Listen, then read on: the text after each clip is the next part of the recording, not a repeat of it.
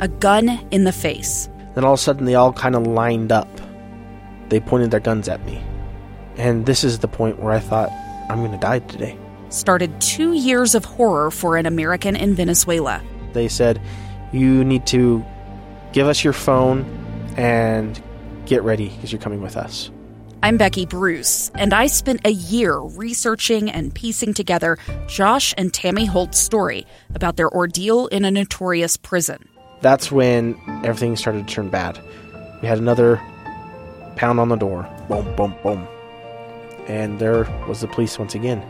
You can binge all of the episodes of Hope in Darkness on KSLpodcasts.com or wherever you get your podcasts.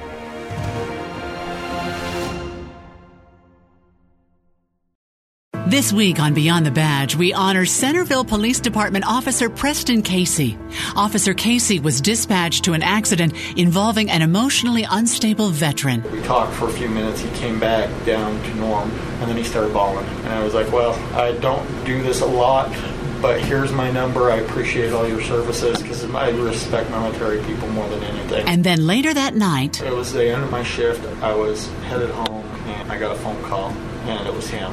And he was crying, and he's like, well, I'm just going to let you know that I was on my way home to shoot myself. He's like, am I bothering you? And I apologize for calling. And I was like, you don't have to apologize. I gave you the number for a reason. You know, I'm going to try and better people's lives if I can. That's what we're out here to do. Thank you, Officer Casey. Beyond the Badge is sponsored by the Utah Local Governments Trust, protecting those who protect you. Providing specialized insurance products and services protecting more than 540 local governments.